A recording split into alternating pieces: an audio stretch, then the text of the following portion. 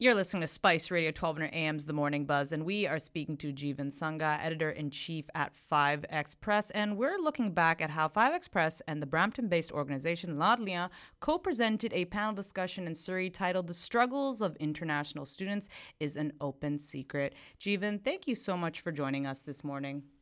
Thanks for having me. So I want to basically look back at everything that you guys talked about. It was such a fascinating conversation from what I was reading here. And I understand the event opened up with a spoken word performance by Jeevan Sangha. Tell us about his work and what he shared.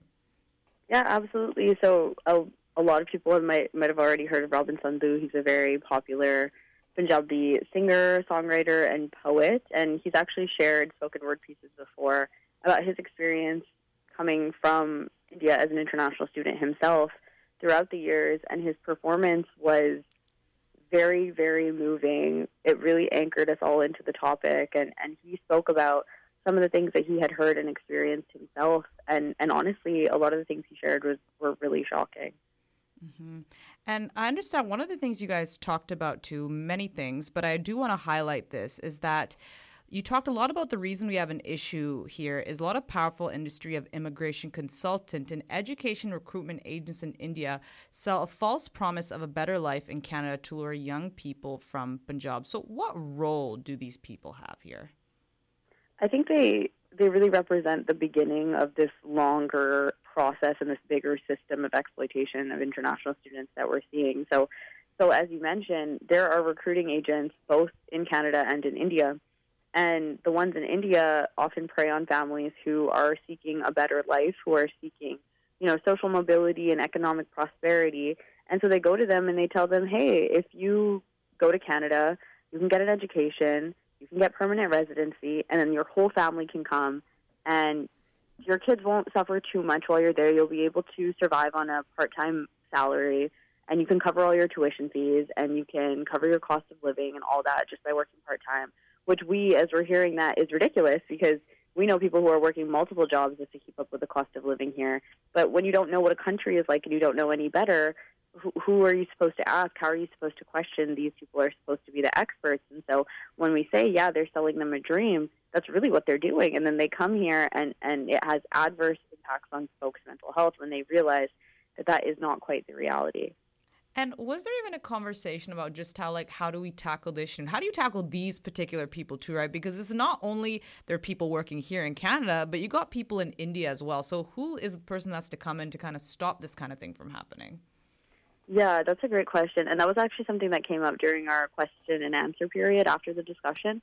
And someone said, as much as we can try and make change here, we have to stop the systems. And I think sometimes it's hard when we're thinking about social change.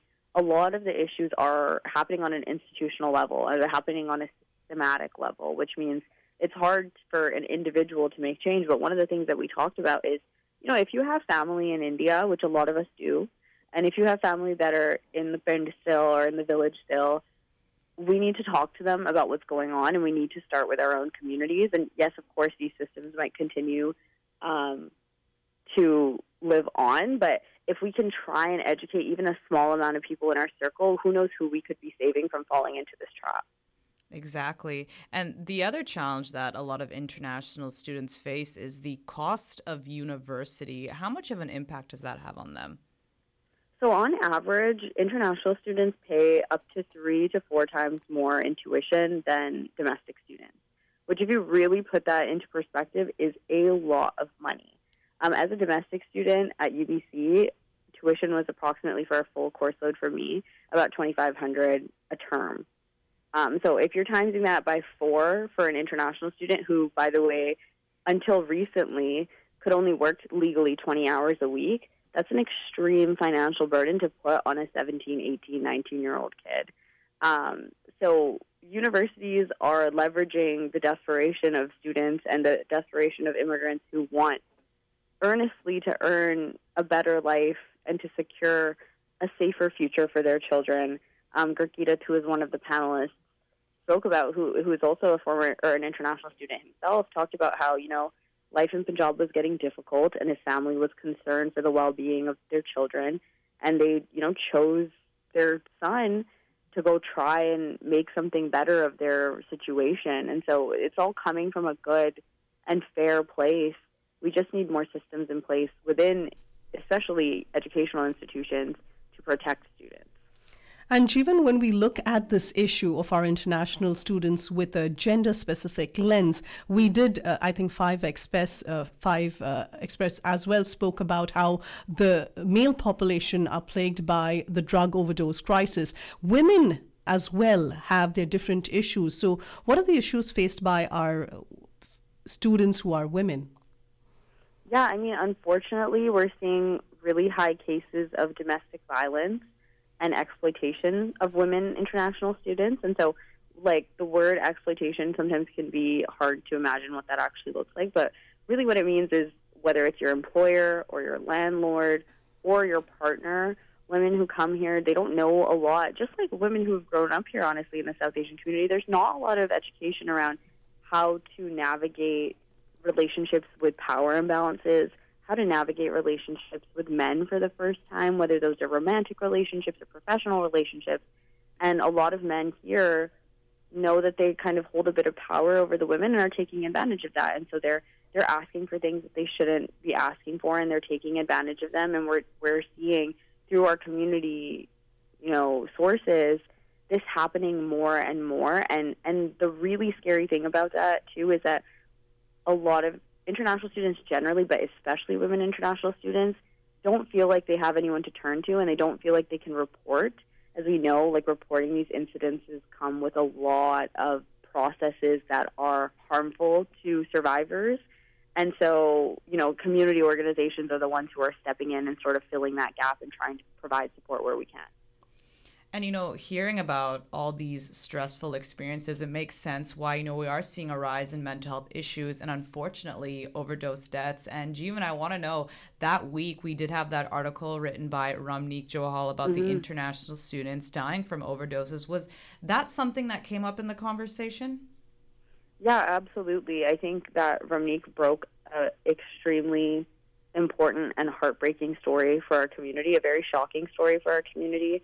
And it inevitably came up, and we touched on it. And I think really, and this is what Ramneek's piece touched on, and one of our panelists, Gurkeet, also touched on, was the need for disaggregated race-based data. We need to have facts and numbers out being collected by institutions that gives us a way to prove to both the educational institutions and the government that this is an issue that needs to be taken seriously, because so long as it's anecdotal, our community will care, but we need broader communities to care. We need the country to care.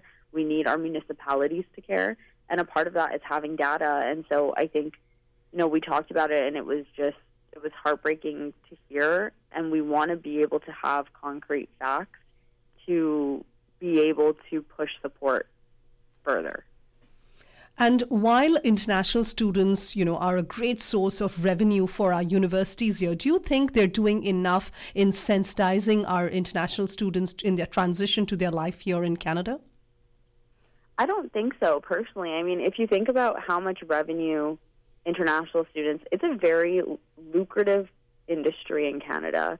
I believe there was last year Canadian universities or BC universities, I can't find the statistic to me right now, had a $340 million surplus, and none of that funding, or very little of that funding, to my knowledge, has gone towards supporting international students in their transitions. And, this is not to say that when international students come here, there won't always be, no matter how much support we put in place, a level of difficulty. You're leaving your home, and we acknowledge that's never easy.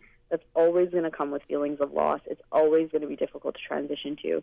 But if we, as members, especially as members of the South Asian community, can band together and make that transition just a little bit better, if institutions could invest in making that transition just a little bit better and invest in a future of people who are intelligent and also emotionally supported, how beautiful of a place could we make this place that we live in and that we're so proud to be, community members of. Exactly. I think that's a really good note to end off there. Jeevan, thank you so much for your time. As always, we really appreciate it. And thank you guys for continuing the discussion on this issue. Thank you so much. Bye now. Bye.